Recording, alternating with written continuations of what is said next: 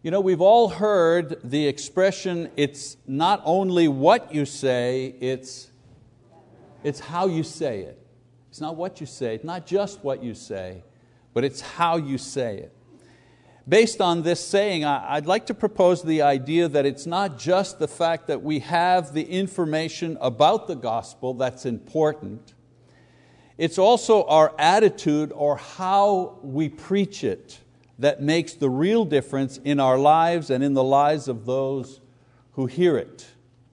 A good example of this is the changed attitude the apostles had after Jesus was resurrected from the dead. So we pick up this story in Acts chapter 4.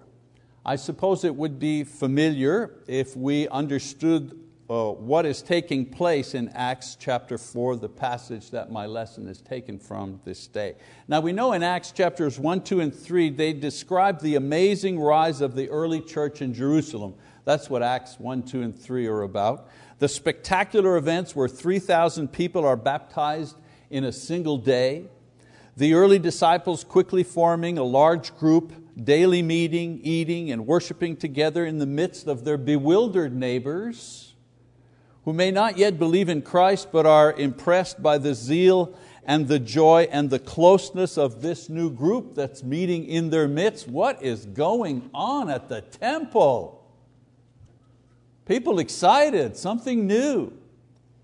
And new and greater things keep happening as the apostles of Jesus not only provide leadership and teaching for their disciples, but continue to perform miracles that draw still others into the fold. And it is at this point that the local religious leaders decide to slow things down, if not stop altogether this religious movement that threatens to engulf the entire city, the entire nation, and in doing so rob them of whatever power they may still be clinging to. And so, after causing a near riot by performing a miracle on the grounds of the temple, the apostles Peter and John are arrested. They're brought before their leaders who will try to intimidate them.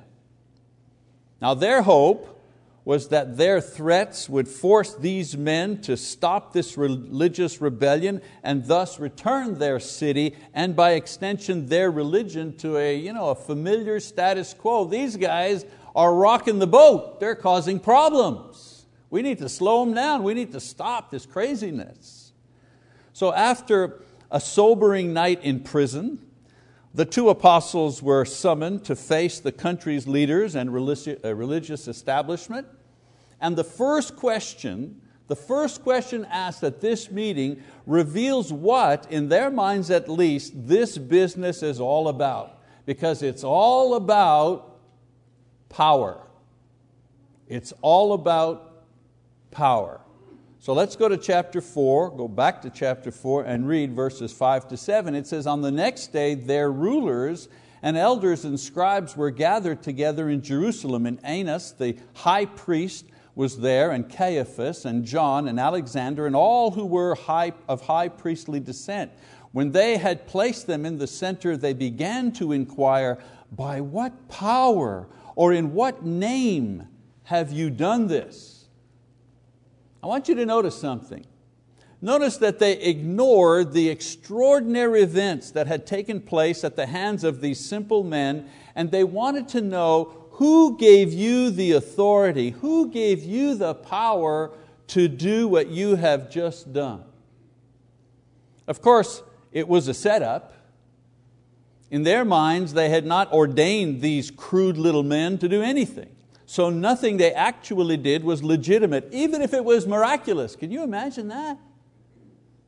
Their sense of entitlement, their sense of self-importance was so great, so impenetrable, that they could not conceive of a legitimate power source that did not in some way emanate from themselves. They probably did not expect an actual answer to the question. They probably expected an excuse or perhaps some apology, a begging for mercy. This is what they were accustomed to in these rare instances when they as a council met to dispense justice and judgment on the poor, unfortunate enough people to violate their authority. They just asked the question. They were not expecting anybody to say anything. But Peter actually answers the question.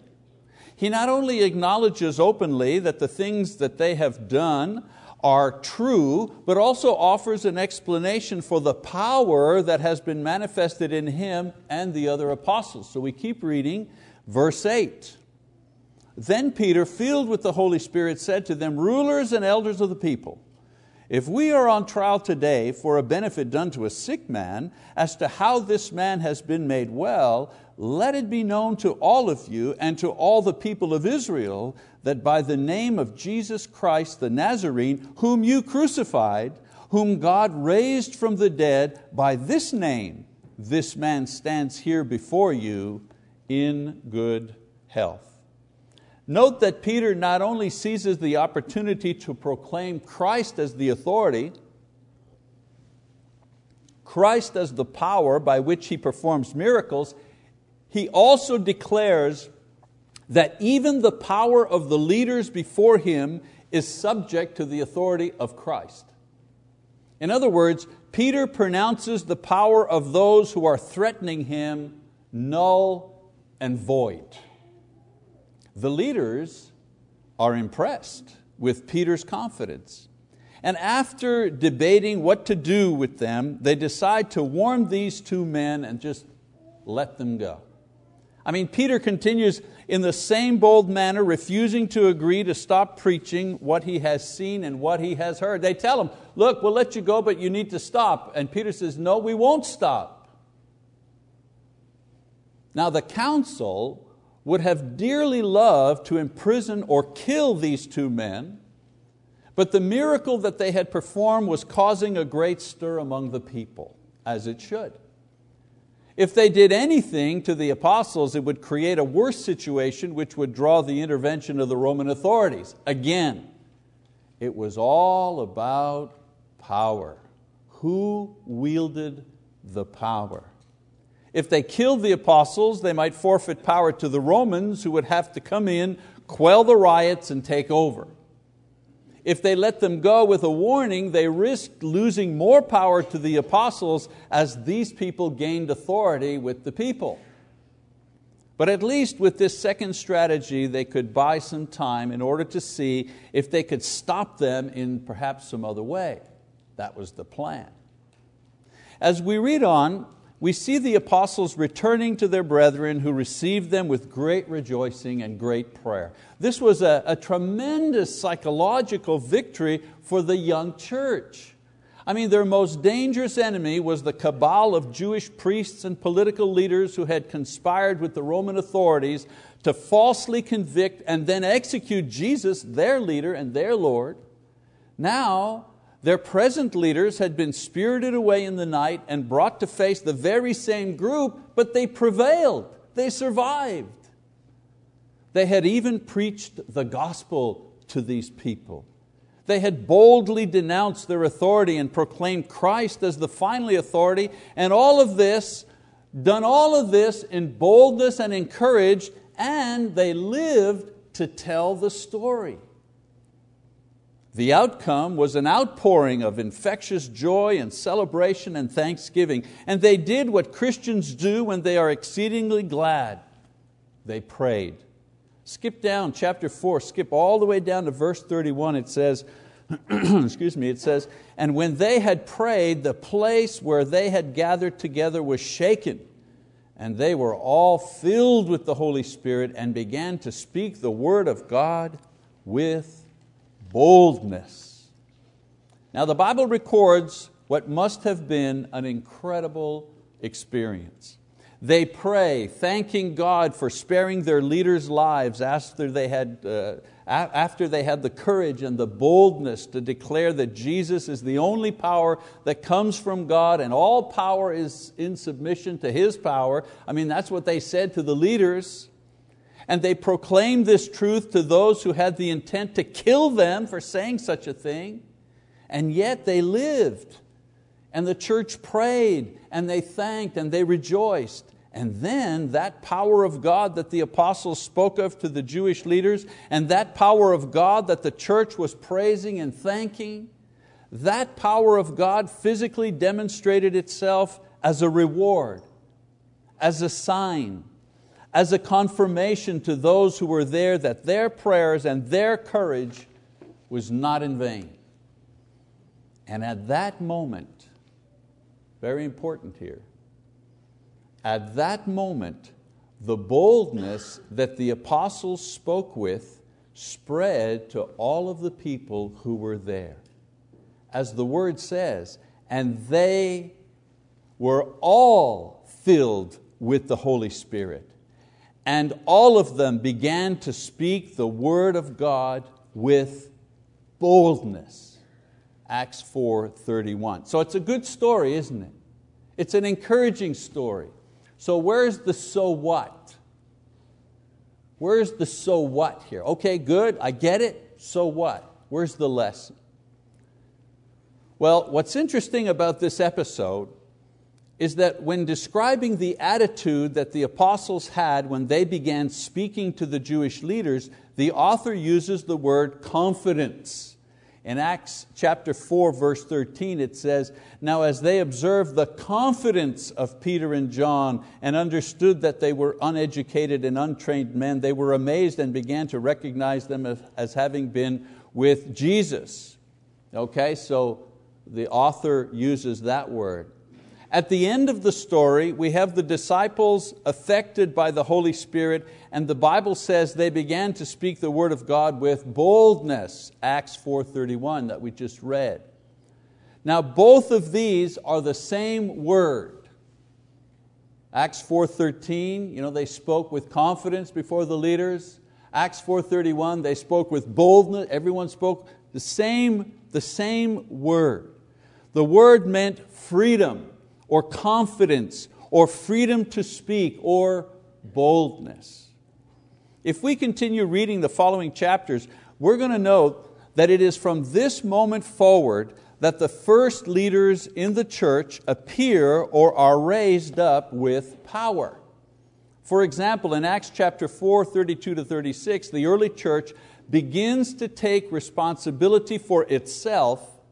And we notice that the level of giving dramatically increases with Barnabas' gift, and the fact that the church begins to care for the needy and not let them beg on the street, as was the custom. Why do you think there were so many beggars in the time of Jesus? Because if they were poor and had nothing, they were out on the street and they earned their living by begging. It was the church that began to take care of these homeless people in the first century.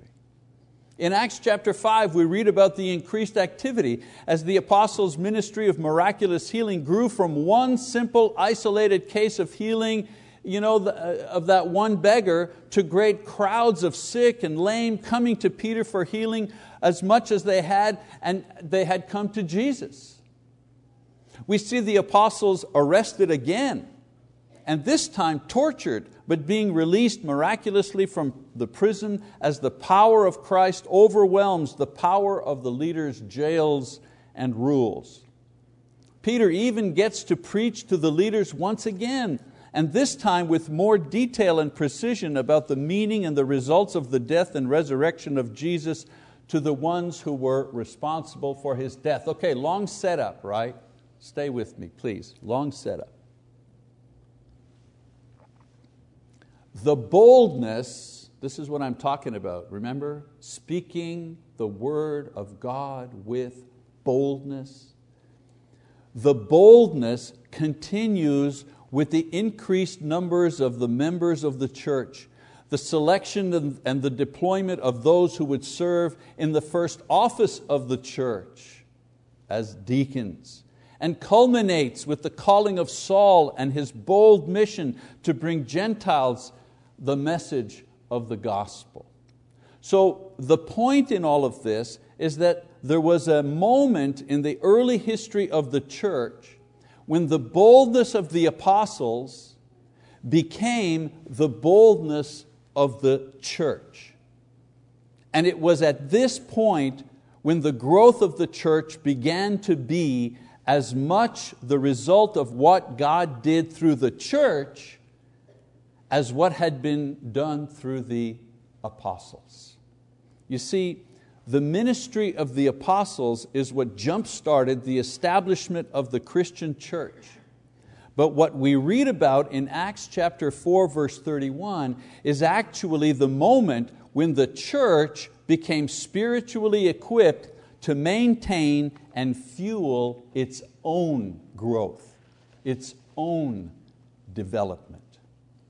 And so the question for us today in this lesson is, how do we begin to speak the word of God with boldness? We, you, me, here, Choctaw, USA, 2014. How do we begin to speak the word of God with boldness? And how do we transfer this boldness and confidence to the next generation? Because that's part of our work too. I'm happy that a lot of the sisters in the church are having babies. That's great. It's good to see all these children. But they're not only good to run around the church building, they have to be good enough to build the church when their turn comes. So how do we transfer that boldness from one to another and then from our generation to the next generation? So in closing out my lesson, I'd like to suggest several ideas in this regard. In order to speak with boldness, number one, we have to know what separates us. In order to speak with boldness, we have to know what separates us. You see, the entire product of the law of Moses was that it completely defined for the Jews why and how they were different from the other nations around them. The knowledge of this law gave them boldness to be who they were called to be, despite the intense pressure and threats from the surrounding nations. They knew who they were, they knew how they were different. The early church recognized that their unique status was brought about by the incredible events surrounding Jesus' death and resurrection. The apostles articulated these with their teachings and their leadership, and when the church truly embraced these things, they were given the power of separateness from the religious culture in which they had been born. Every new religion derives its power to speak by defining and redefining its uniqueness in regards to its surroundings. See what I'm saying? The early restoration, for example, the early restoration leaders, they found a voice and they found a distinct identity by separating themselves from the sterile and tradition-bound Christianity of their day. They said, let's go back to the Bible. Let's get rid of these man-made traditions and so on and so forth. This was a unique voice that they found, based primarily on the Bible. This separation gave them the power to speak, and for nearly 200 years, there were eager listeners for this message. We speak with less boldness today, I believe, because we have become more like the things we separated from when we began. This weakness, this inability to speak with power continues as we are overtaken in our separateness by those who have a clearer, even if it's an unbiblical message, it's clearer. Why do you think the Mormonism is growing much faster than the New Testament church? I mean, that's not an opinion, folks. That's just facts. That's just facts. Why? Because their doctrine is so much more appealing? Have you ever examined the doctrine of Mormonism? No. It's because they've been able to articulate their uniqueness and their separateness from the world in a much clearer fashion than we have. To return to boldness, we must not only rediscover and practice what separated us from all the others religiously, I believe we must also seek God to know what this generation needs to do in order to find its voice in the modern world. Religious pioneers like Campbell and Stone, they don't only appear once in history. We are overdue for new leaders who can articulate for the present generation why being a member of the churches of Christ matters and why it's important. If we want to speak with boldness, number 2, we need to know the difference between power and empowerment. God enabled the apostles to speak with incredible power. Why? Because He empowered them to do so. He shared His exclusive power with them. I mean, think about it for a second. They were sinners, they were ignorant, they were uneducated, they were inexperienced, but what did He do? He allowed them to exercise divine power. And this experience made them bold when they spoke the Word of God. You know, a church leader has 2 great powers. One, he can initiate a prerogative. In other words, leaders can create things, programs, missions, ministries. They can resolve issues, they can settle disputes, they can decide if the church goes this way or this way. Are we open on Wednesday or are we closed on Wednesday? With the guidance of the Word and the Spirit, leaders can make things happen in the church or stop other things from taking place because they have the authority to do so. But another power that a leader has is that a leader can empower the body. You know, pleading with the church or threatening the church, after 35 years of preaching, I can tell you that doesn't work real well. But empowering the church gives it the ability to be bold in speaking the word. Giving others the power and the authority to get things done, to seek new horizons, is the leader's major task.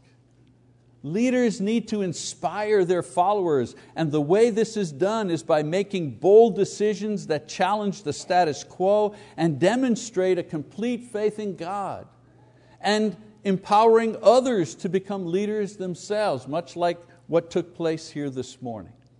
We cannot speak boldly until we're experiencing it ourselves, and we will never know power unless we are entrusted with it by those who have it.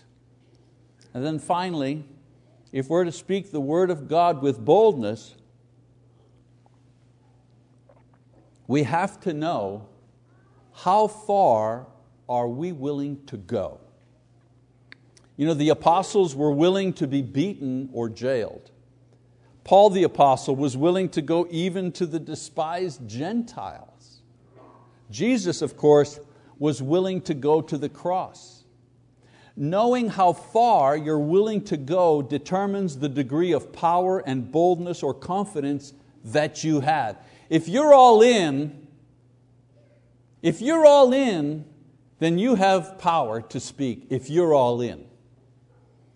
I mean, obviously, I don't agree with Muslim extremists, right? But you can't deny the fact that they're all in for their misguided religious ideals. They're ready to strap a bomb to themselves and blow themselves up. I mean, you know, that's insanity. But no one can question the fact that they're all in. I'm not saying that we in the churches of Christ are not willing to sacrifice, not willing to go to extremes to proclaim the gospel. I'm saying that our poor results at times, our tepid efforts, may be due to the fact that we haven't sat down, whether we do it collectively or individually, and we haven't really asked ourselves the question, how far am I prepared to go for my Lord? How far exactly? It's not enough to assume what the answer to that question might be. It doesn't do us any good to simply have a kind of rough idea. We need to ask and answer, how far am I willing to go to hold on to my faith and to proclaim it to other people? Only when we ask and answer this question of ourselves as individuals and as a church will we break through the growth barrier that we've been stalled at personally and corporately. You see, How far we are willing to go will largely determine how far God is able to take us. Because He doesn't take us kicking and screaming into boldness. We run towards boldness.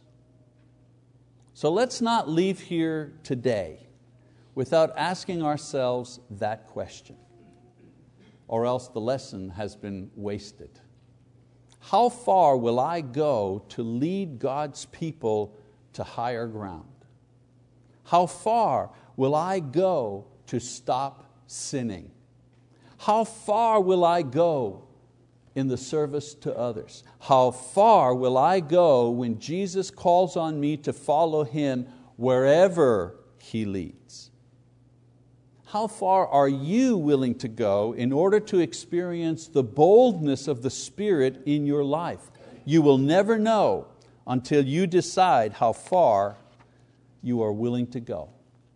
Perhaps the only distance that God is asking you to cover at this particular moment is the distance from your pew to the front of this auditorium, so you can confess Christ and be properly baptized for the forgiveness of your sins, or perhaps to receive forgiveness for your unfaithfulness, or perhaps to receive prayer for your burdens, or prayer for greater courage and strength, whatever it is. Maybe the distance is only 30 or 40 feet, but that 40 feet will make a difference in your life for the rest of your life. And so if you need to decide how far you're willing to go, and you need to come forward this morning to prove that, then we encourage you to do so as we stand and as we sing our song of encouragement.